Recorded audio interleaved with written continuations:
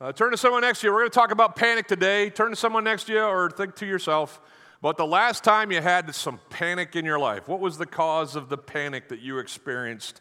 And relate that story to someone next to you.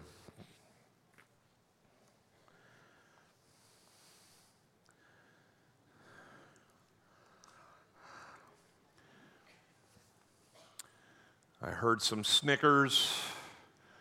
I'm grateful for the panic-inducing stories that end with laughter. Want to hear mine, my most recent? I was slated to be at a wedding on Friday. Our tech director, David Prince, and his wife, Tanya, married off their oldest son, Jacob, to an amazing young lady named Carly. They both grew up at our church. It was just a blast to hang out with their family and our extended church family and just celebrate the union of these two young people. We had the invitation. I wasn't doing the wedding. Travis Lowe did the wedding. I was so excited to go to a wedding I wasn't doing. And so we put the invitation on the fridge. Anybody else do that with the important dates? Yeah, we put the invitation up on the fridge, walked past it every morning as we got our coffee, saw their names, saw the date, but failed to read the further print, right? And here's what I mean by that. Friday night wedding, it's got to start at like 6, right? Everybody's got to get there from work. Nope. The Princes decided to have it at 4. And I found out at 3:25. Anybody been there? Panic, call my wife, Eleanor. She's at work. Babe, I thought for sure this thing was at 6, but it's starting in 35 minutes. And we both kind of go Chicken Little on this thing, right? She's like, grab this, grab that, bring it to me, I'll change in the truck, blah, blah, blah, or whatever. And I'm like, great. And so I hop in the shower, jump in the car. It only took me like 5-10 minutes. Now I'm trying to get to Echo on Parsons down 60 at 3:35 on a Friday afternoon. Anybody want to guess how that went? Poorly, I'm telling you, bad. And so here's what I find out when I'm panicked. I make poor decisions. Does anybody else do that? I'm like, there's certainly a better way to go, so I juke, I pull a Yui, I turn by Dunkin' Donuts, I head up to Victoria so I can cut past Brandon High School, which lets out at 3:45 or whatever, right? So now I'm behind every bus in Hillsborough County. I finally get to the stoplight there in front of Brandon High School, and I'm like, there's got to be a way through this neighborhood. There isn't. It dumped me all the way out up on Windhorst, and I forgot to mention this. In our panic, Eleanor said, you know what, to save time, I'll start walking. So she leaves her business there at Clay and Parsons and starts walking east on on Clay in a steady mist as we, in high heels, as we, try to, make up time and get to this wedding. At 4:10, I don't know if you're keeping score there, but it was like half an hour for me to get to Seffner, Valrico, and Clay, where my wife had walked from Parsons in the rain to sit in the truck. It was 4:10 at the time that we left Brandon to get to a wedding in Plant City. Yeah, at 4 o'clock. We didn't make it. I say laugh because after not long enough marriage, but 31 plus years of marriage, we've learned to do that. Anybody else figured that out in life where you have no control? Just giggle about it and then tell a story to your church on the Sunday after, right? But unfortunately, not all panic stories end with laughter. A lot of the panic in life is legitimate. Now, but the Bible tells us how to handle panic, right? Paul wrote to the Philippians and said, be anxious for how much? Nothing, right? So we're not supposed to stay in panic. We're meant to pray in panic and make our requests known. But panic is a part of life because we live in a broken world. And in a broken world, things break. Things are beyond our control. And when things invariably spin out, we're just trying to catch up. And that's what we're going to see pretty much from now on through the rest of the book of 1 Samuel until it kind of resolves towards the end. We're going to see David, one of the characters, one of the kings, the better king, good king, be chased by the bad king, Saul, his predecessor. Saul's intent is murder. And just to kind of put this all in its frame, David has married Saul's daughter. He's best friends with Saul's son. He's done absolutely nothing to deserve Saul's ire, except that he's a rival, and Saul is dead set on him being dead. And so David's panicked, understandably. And we're not going to be exhaustive in our treatment of panic, but in our story today, which is pretty long, we're just going to be mostly reading the Bible together. I hope that's okay with you. I'll kind of bring about some ideas at the end, but we're just going to read the story. And as the story unfolds, we're going to see at least three things that are useful, prescribed to us from Scripture when panic situations come. Now, it's almost Thanksgiving, so I thought we'd do some motions. Everybody stand up. No groaning, no groaning. Stand up with me. We're going to learn some motions. Here we go. When panic sets in and life breaks, everybody look out over the horizon with me. Find, and then put your arms around someone else, the right people. Everybody say that. Find the right people. We're going to learn that today. If you're going to go through something, go through it with the right people. And then as you're going through it with the right people, everybody do this in front of you. It's like Play-Doh. Form, and then the right plan. That's the plan. Everybody see the plan? This is your plan. This is my plan. So the first one is find, say it with me, find the right people, and then form the right plan. And then the last thing that's kind of undergirding both of those is that we fall back. Everybody kind of tilt back. And it's kind of weird. You get back on your heels. I'm like, no, it's too far. But fall back on your faith. Put your hand over your heart. In the God, and nod with me, in the God who can. Yes, sirree. So one more time, we fall back on the faith, or on our faith in the God who can. One more time, we find the right people, we form the right, and then we fall back on your faith in the God who. I'm not even doing it right, but I did make it a rhyme. Did everybody see the rhyme there? Dr. Seuss got nothing on your pastor. Here we go. No, here we go. We're going to do it really fast. Ready? One more time. Find the right people, form the right plan, fall back on your faith in the God who can. Oh, come on. Who's having fun at church?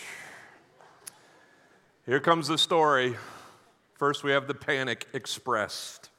Not the Chinese food place. That's Panda Express.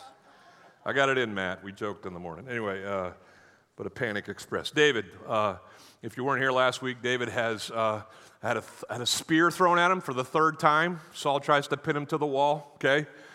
He escapes to his house. Saul's daughter, his wife, Michal, helps him escape his own home in the middle of the night.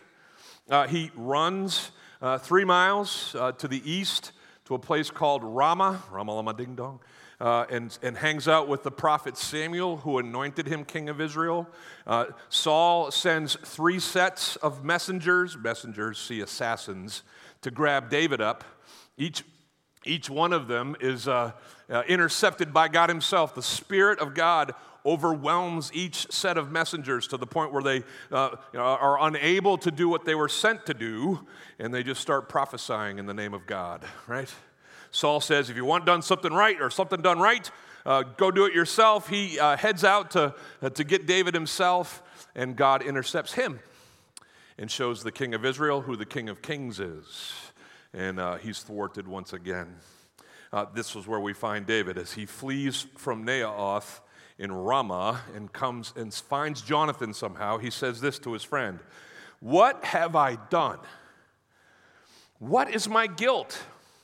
And what is my sin before your father that he seeks my life?" I picture David saying this, panting after running and pulling, Jonathan aside. Jonathan's like, "Dave, what's up?" And David doesn't even dispenses with the pleasantries. He just shoots right into this thing. What is going on?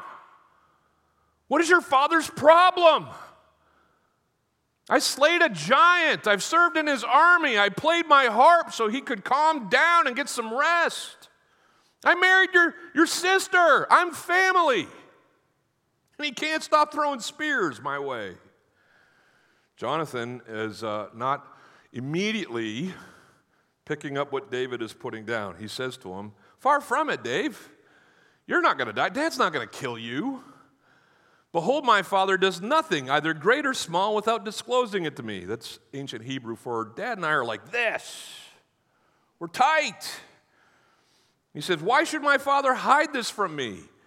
This cannot be. It is not so."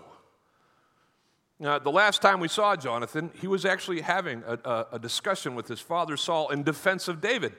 He basically confronted his dad. "Why are you so angry with your son-in-law? He's done nothing but good to you." And if you remember that story a couple chapters ago, or a chapter ago, Saul says, "You're right." He relents. David comes back, plays his heart for a little bit more. And then what does Saul do right after that? Like 2 verses later, after saying, "Yeah, Dave's good," he's picking up his spear, and he's chucking at him again.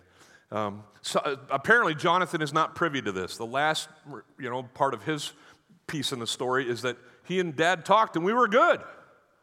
And Dad doesn't do anything except that he tells me. Well, David says, "Well, that's not 100% true." Look at the next verse. David vows, swears, promises Jonathan, "It's as I say." He says, he knows well that I found favor in your eyes, that we're tight. And he thinks, "I can't let Jonathan know this, lest he be grieved." And in between the lines there, lest he tips David off. Can't be having Jonathan, feeding my intent to his brother-in-law. But truly, as the Lord lives and as your soul lives, as far as your father is concerned, there is but a step between me and death. That's a sobering statement, right? Like we're one breath away from not breathing anymore. We're one step away from life not being anymore. He's probably, maybe, alluding to the fact that it was this close, that spear, and if I hadn't have done this, it would have hit me. But certainly, David knows that his life is in danger and he needs help. So Jonathan says to David, "Oh man, I had no idea. Whatever you say then, I will do." So the panic's been expressed, so a plan needs to be initiated. David says to Jonathan, "Well, listen, here's what we're going to do. Behold, tomorrow is the new moon, and I should not fail to sit at the table with the king. But let me go that I may hide myself in the field till the 3rd day at evening." So David says to Jonathan, "Hey, here's what we're going to do. The new moon feast, which is commanded of Israel in Numbers 28. At the beginning of every month, the new moon, you will sit down and basically have 12 mini Thanksgivings. Our Thanksgiving's coming up Thursday. They did 12 of them at the beginning of every month. They would give thanks to God. It was a religious feast. And the new moon festival that was about to happen was going to happen in the king's quarters, in the king's palace, and David was meant to be there. He says, "I'm not going. I'm going to hang out in the field until the 3rd day." It was a 2-day feast. There would be 2 dinners, the first night, the second night, and the feast would end on the 3rd day. He says, "On the 3rd day, I'm going to hang out there until that evening." And then he says this, "If Saul at that dinner, or at one of those dinners, says, 'Good, David's not here, that's totally fine,' David says, 'then we will know that it will be well with me, your servant. But if your dad is angry at my absence, then we will know that harm is determined by him for me.'" Then he kind of says something that's so fascinating. He says, "Therefore, in light of this plan, or in light of my predicament, therefore, here's what I need from you, John. Deal kindly with me, David, your servant." Love that he calls himself that. Even though he's the anointed, prince of God in Israel, he still seeks to serve the current king and his son. "Be kind with your servant, for you have brought your servant into a covenant of the Lord." He's referring to, a passage a chapter ago where Jonathan and David meet for the first time. It's very truncated and doesn't go into a lot of detail, but Jonathan is so impressed with David and his victory over Goliath and just his character and demeanor and just who he is that he immediately takes off his robe. It's a sign of Jonathan accepting the fact that David will be king and he won't.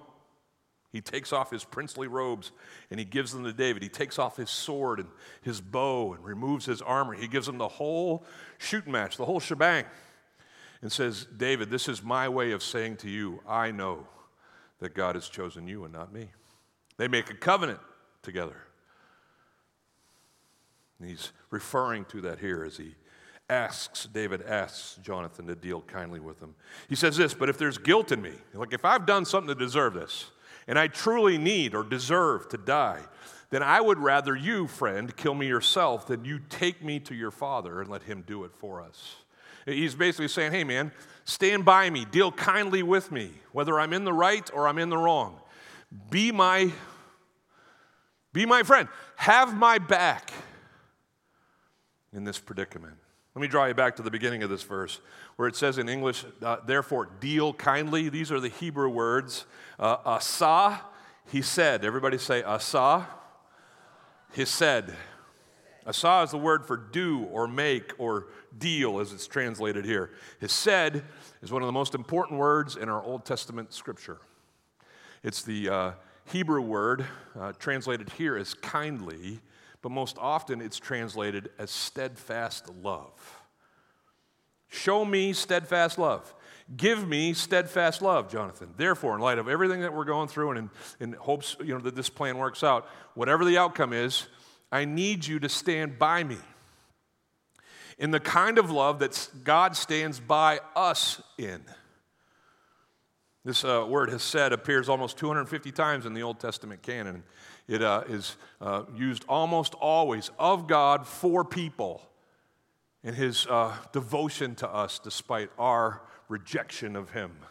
It starts in the garden, right? The first two humans have one rule. They break it. Way to go, right? God rightly punishes them, banishes them, but he doesn't end them. Why? Because in all of Scripture it reminds us that God is for us, not against us. His love, his steadfast love, doesn't overlook our sin. He's still just, but in his grace and mercy, he gives us a second chance. Anybody grateful for that? Read your Old Testaments. It comes up again and again and again. Why? Because us humans are great at defying the one true God. Unfortunately, that's us. In sin, we wander, we rebel. Probably, in my estimation, most famously, it happens remarkably right after God has sent Moses in Exodus to emancipate the children of Israel from slavery there, gets them across the Red Sea. They're now on their way to this promised land that was given to their forefather Abraham.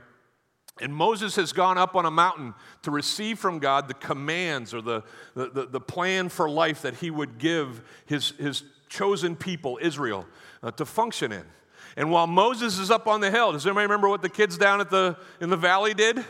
Led by his brother Aaron, they all decided to melt down the jewelry that they had escaped Egypt with, all the gold, and they formed for themselves a cow.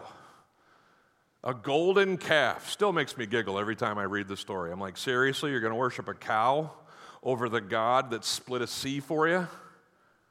Great idea, Israel. God is understandably furious. So's Moses. He busts the tablets up that had the 10 on them, right? But it's just 2 chapters later that God, in a conversation with Moses, as he's about to restore Israel back to his good graces, says these things about himself. Look what it says in Exodus chapter 34.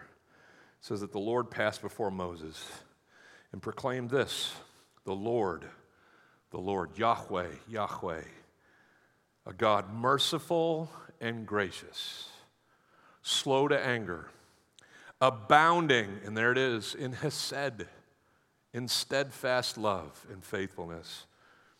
He repeats only one thing from that list, the keeper of steadfast love for thousands. Most English translations translate that Hebrew phrase as keeping steadfast love for thousands of generations. Where have we sung that before? Like just a minute ago, right? We sang about the blessing of God on you and your children and your children's children for 1,000 generations.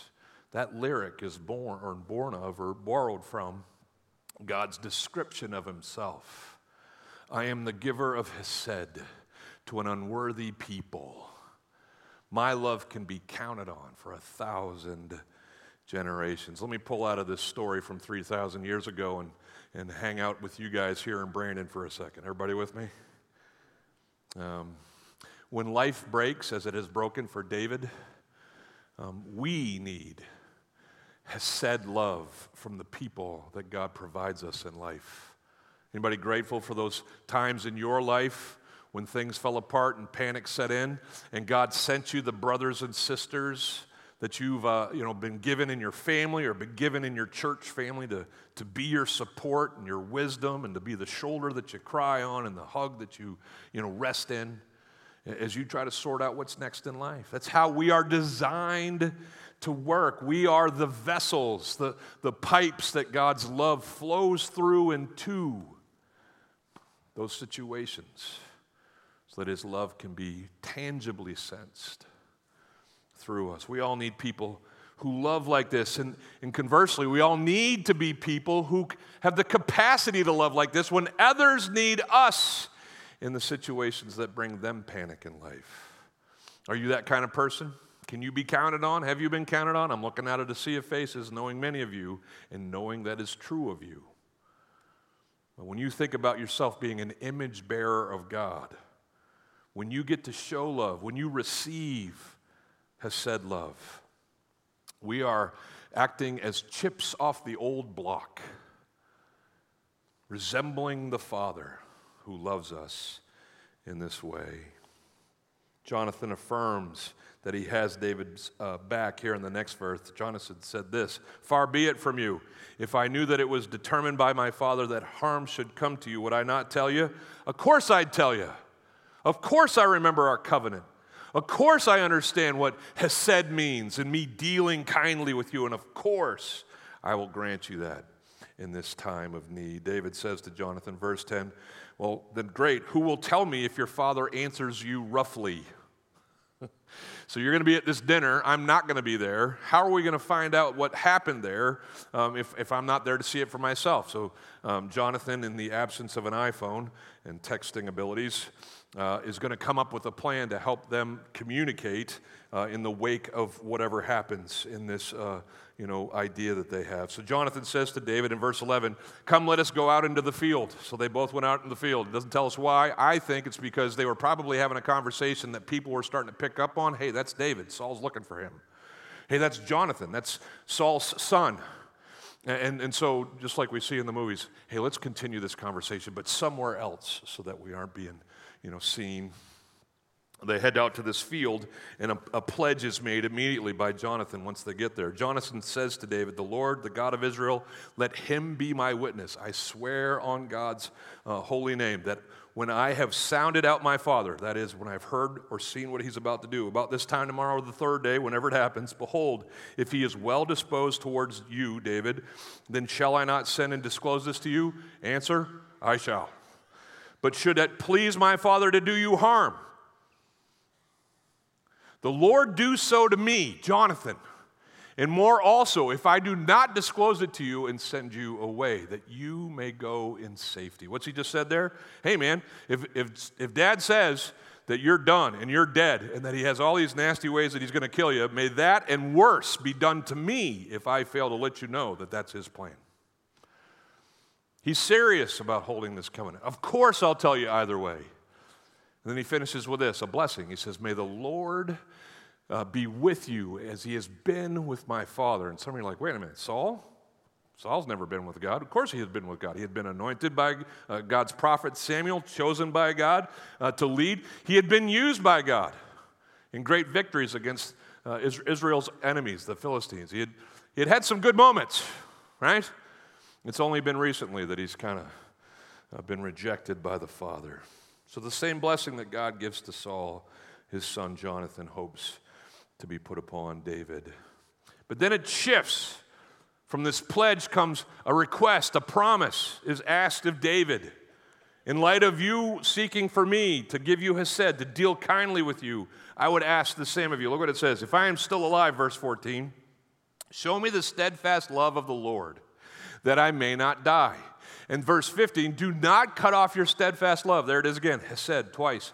"Don't cut your steadfast love from my house forever, when the Lord cuts off every one of the enemies of David from the face of the earth."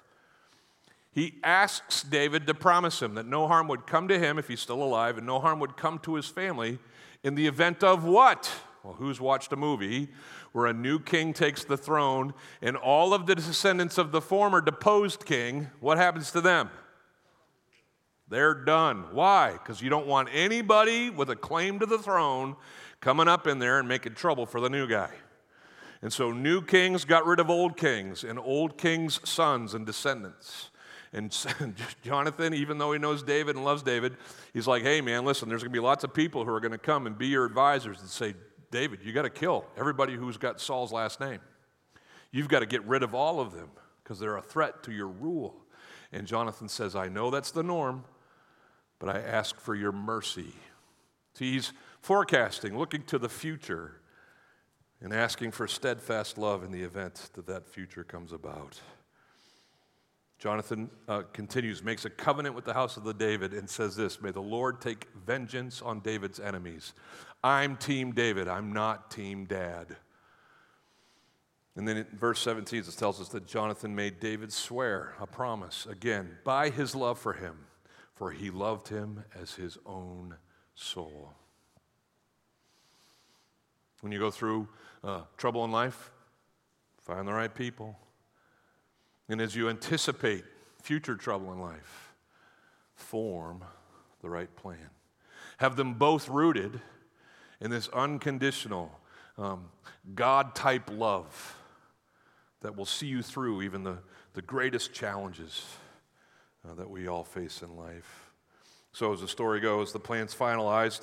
It says that Jonathan says to him, tomorrow's the new moon, just like we talked about. You will be missed because your seat will be empty at the feast. All right, so on the third day, I want you to go down quickly to the place where you hid yourself when the matter was in hand. We don't know exactly where that was or what the matter was that he's referring to, but David knew, Jonathan knew, there's a heap of stones that I need you to go stand by. Remain beside that stone heap. And when you're there, hiding, once I found out what Dad's going to do, I'm going to come out there and I'm going to shoot 3 arrows, the ancient form of texting. I'm going to take a bow and I'm going to shoot 3 arrows, and as if I was shooting at some particular target, but I won't be. I'll just be shooting them so that I can send the kid who's in charge of retrieving arrows, because we're not just shooting arrows all over Israel and not picking them up, right? So go get my arrows, kid, and when I speak to that kid, if I say to them, look, the arrows are on this side of you, take them, then that's your sign that you're to come back because everything's fine, you're no longer in danger.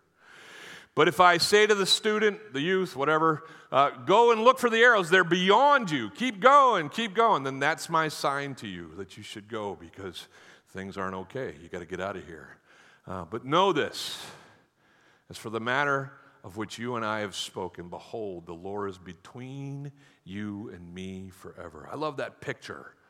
Like in this steadfast love that God wants us to have. How does he, bring that about in relationships with humans? He's in the middle of it. He's the glue. He's the cream in that spiritual Oreo cookie, right? He's keeping it together. And it's his love through us to each other that will see us through whatever comes in life. So let's find out how it goes. Who knows? Anybody remember this one? So it says that David hid himself in the field, and the new moon came, and the king sat down to eat his food, and the king, in verse 25, sat in his seat. When I go home for my Thanksgiving dinner here at lunch, I'm sitting in my chair. Dads, anybody got a chair in your house? That's where I sit. You can sit wherever you want, but that's where I sit. Saul had a chair at his table. It's probably right by the spear rack, apparently, right? He's hanging out at his chair, and it says that across from him was Jonathan, his son, and Abner sat maybe to his right as his chief general and advisor. And then David, his son-in-law, also a general in the Israeli army, would be at that table. Yet Saul did not say anything that first day when David was not there, because he thought to himself, something has happened to David. He is not clean, surely he is not clean. People had to shower before they came to dinner, apparently. Hope you do. But that's not what he's referring to. It's not just general cleanliness. It's ceremonial cleanliness. In the the Jewish faith, all kinds of cleansings were required for the people involved in religious rites or ceremonies to participate. You would have to be bathed before you went into the temple. You would have to make sure that you had not become ceremoniously unclean, by touching a dead animal or a dead person. That's why in the story of the Good Samaritan, who remembers that story from the New Testament? Jesus tells this parable about a Good Samaritan who is the only one to stop for a man who's been robbed on the way down from Jerusalem. Two others, basically a priest and a priest's assistant, come across this man, but they won't stop. And it wasn't just because they were in a hurry or they couldn't be bothered. It was almost certainly because they were so concerned for their own cleanliness, having just come from the temple. They didn't want to touch someone who appeared to be dead and become unclean themselves. It was a pain to have to go through, and so they passed by on the other side. So perhaps that's what's going on with Dave here. It's what Saul thinks, even though it's not what's going on. But on the second day, he would have had plenty of time to get clean. And so this when things go off. On the second day, the day after the new moon, David's place was still empty. And so Saul says to Jonathan, his son, hey, and look at how he phrases it. Why has not the son of Jesse come to the meal either yesterday or today? Won't even say his name. It's like a Harry Potter novel, the name that now shall not be spoken, right? Some of you read them. I didn't. But anyway, yeah. He's so done with David, he won't even utter his name. Jonathan quickly responds and says, David earnestly asked leave of me to go to Bethlehem. He's into the ruse, the agreed upon screen story. He says, this is what David said to me, let me go, for our clan holds a sacrifice in the city, and my brother has commanded me to be there. So just like everybody else who's doing a new moon festival, David's family, led by Jesse, is having their own feast. And David came to me, Dad, and said, can I go and eat with my family on this one? My brother has commanded it. Wait a minute. Is that what David told Jonathan to say? I don't remember David saying anything to Jonathan about having his brother, ask him to do this. This is just a quick aside saying that lies will lead to more lies. Has anybody ever noticed that in life? So, Michal did it last week and lying to her father about David's whereabouts, and her brother Jonathan is doing it this week and brought Eliab, David's oldest brother, into the story. Regardless, it says that, so now if you have found favor, if I have found, Jonathan says to Saul, if I've found favor in your eyes, let me get away. That's not what it says. I'm getting tired. Sorry, kids. So now, David speaking to Jonathan, if I found favor in your eyes, let me get away and see my brothers. Is everybody with me? You probably were already there. I just wasn't. Okay. For this reason, he has not come to the king's table. Anybody? Show of hands. How many people think Saul's going to be okay with this? Yeah, you're right. He's mad at least for three reasons. First of all, David's not there. He can't kill him. Secondly, David's not there, and he's not there because he has reportedly chosen to honor his older brother more than honor the king of Israel, which makes the king of Israel kind of angry that he's being second-classed here, right? And then finally, he went to the prince of Israel for permission instead of coming to the king of Israel, who would have certainly said, no, you're not going to your brother's house. You're sitting at my table, dork, because I need to kill you. He wouldn't have said it that way, but you get my point, right? And now Jonathan is complicit in the escape of David. Saul's had it. Both of his kids are thwarting his plans to end David's life. And here's what he says. A prince is profaned. Here it comes. Everybody brace yourselves. It's getting kind of PG-13 up in here. He says in anger against Jonathan, you son of a perverse, rebellious woman. Do I not know that you have chosen the son of Jesse? Still won't say his name.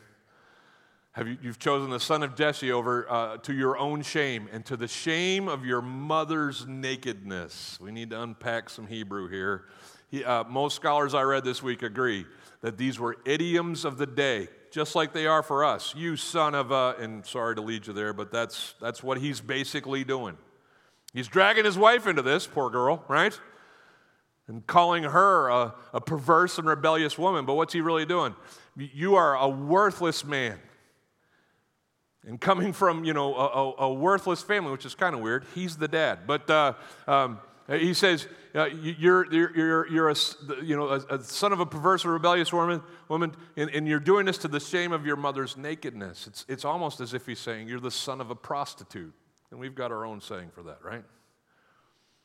But he is, listen, not excusing him, this is completely out of bounds. But he is so fraught with anger. He's calling his own son a son of a. He's just going to go completely off the rails here. He says this, for as long as the son of Jesse, still won't say his name, lives on the earth, neither you nor your kingdom shall be established. Therefore, if you are not picking up what I am saying, son, let me make it very clear to you. I want you to send and bring him to me so that I can kill your brother-in-law and friend. He surely will die. Jonathan is, I think, just really in disbelief. The last time they had to talk about David, David was back. And now the true heart of his father is revealed, and he stands up. Don't miss this. Jonathan's a grown man. He's a warrior. He's like, you've got to be kidding me. He's coming across the table at his dad. What are you doing? He says these things to him. He says, why should David be put to death? What has he done to you? What is going on here? And Saul reaches over to the spear rack. I'm sure there was one there, right? And he picks up a spear and hurls a spear with the intent of killing his own son. And this is how Jonathan knew that his father was determined to put David to death, and apparently him too. And so he rose from the table in fierce anger. It means he wanted to retaliate probably, but knew that wouldn't add anything to the story. And so he leaves in a huff. He refuses to eat at the feast, and he's grieved for David because his father had disgraced David himself and himself as a king. He understood that the kingdom is lost because my father is lost. Well, the plan is executed, and I'm not going to take the time to read it all. If you want to, you can read it as I finish. But just as Jonathan and David had agreed, the next day, David's hanging out by that heap of stones. Jonathan shoots the text arrows, right? As he's communicating to the kid to go get him, he says, further, go away further. And that's the sign for David to know, I got to get out of Dodge. Before they leave, though, the Bible tells us that they have one last goodbye. These two brothers-in-law, these friends covenanted to each other, these two princes, these two princes meet up for this last time. It tells us that they weep. It's okay to cry, guys. It tells us that they kiss. And some of you are like, kiss? That's weird. No, all kinds of cultures. The guys kiss each other on the cheek all the time. I remember walking, this is kind of an aside, but bonus material. I remember walking next to one of my African friends. They don't kiss each other on the cheek over there, but grown men will hold hands and walk places as a sign of friendship and affection. So I'm 28 years old on my first trip to Africa, and my host, Moses, comes up to me and just grabs my hand, and I'm like, all right, here we go. I don't know what this is, but...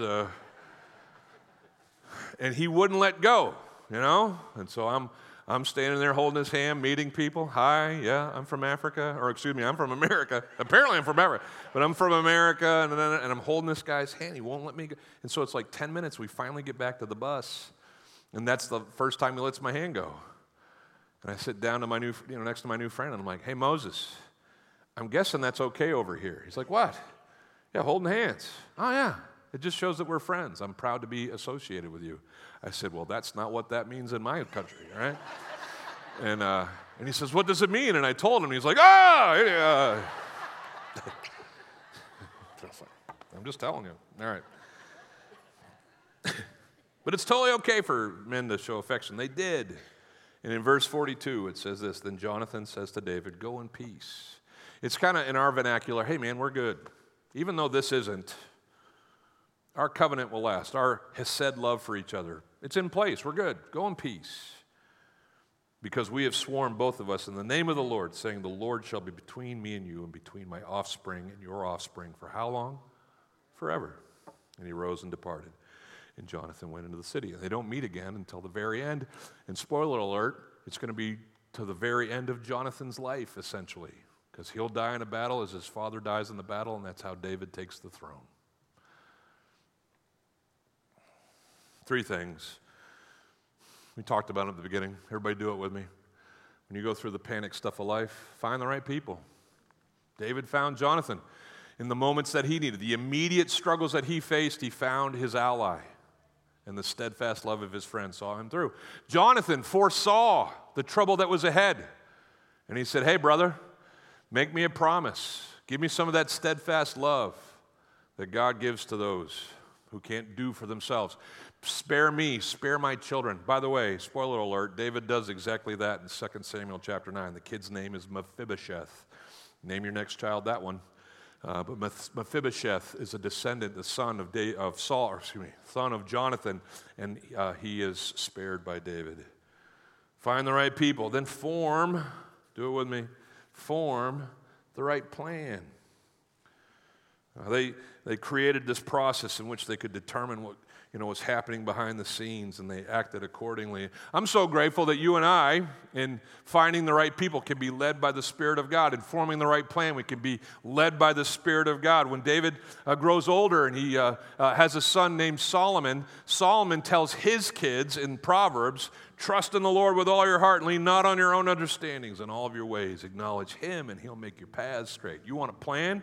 Go to the guy or the God who has the good ones and follow him in all things. The last thing I want to share with you as you head out for your Thanksgiving is this. You need to fall back on the faith that you have in the God who can, right? And in life, you and I, if we have Jesus in our lives, get to look to him first for what we lack. And there's some of you out here who haven't chosen him yet. And love you, but I don't get it. Like Ellen and I were talking the other night about some of the people who are near and dear to us in life who are choosing Jesus not. And sure, we're desperate for them to know and follow hard after the one true God and his son, Jesus. But it's not just because it's what we believe, it's because it's what we know to be best. In my life as a Christ follower, I have the confidence that in whatever I face, Jesus is my first line of defense and truly the only line that I need. I'm grateful that he uses those around me, the right people, to often minister to my needs. But me and Jesus is enough for whatever I face. And certainly, can we all agree and celebrate in the fact that Jesus holds our future? He's got tomorrow, he's got next week, next month, next year, and all the years after that until I go see him or he comes back to get us. And he will meet us in those moments where panic ensues. And he will deliver us from evil and grant us his grace. May not work out like we thought, may not be what we preferred, but he will never fail us. It's just not in its nature to do. Jesus says to his friends right before he's about to be crucified and eventually ascend into heaven, he says, let not your heart be troubled. Believe in my Father and believe in me. I've got you. And so as you're finding the right people and forming the right plan, don't forget that Jesus stands with you in all of this, and he is more than enough. And so now, let's sing his blessing over each other, shall we, as we close? Stand with us as we sing. The Lord bless you and keep you. Make his face shine upon you and be gracious to you. The Lord turn his face toward you and give you peace.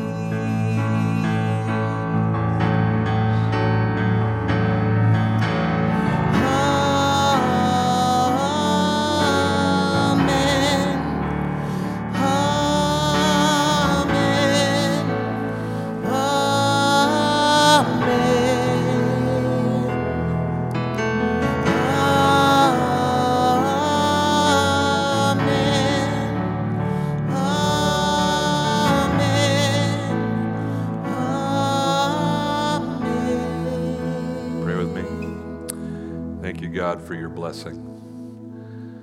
Thank you for your steadfast love, for dealing with us kindly when life breaks and panic sets in.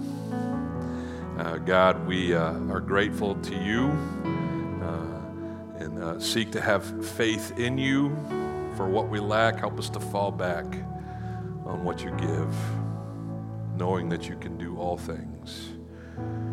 God, as we seek solution, help us to form the right plans, to do it with the right people. Thanks for giving us to each other.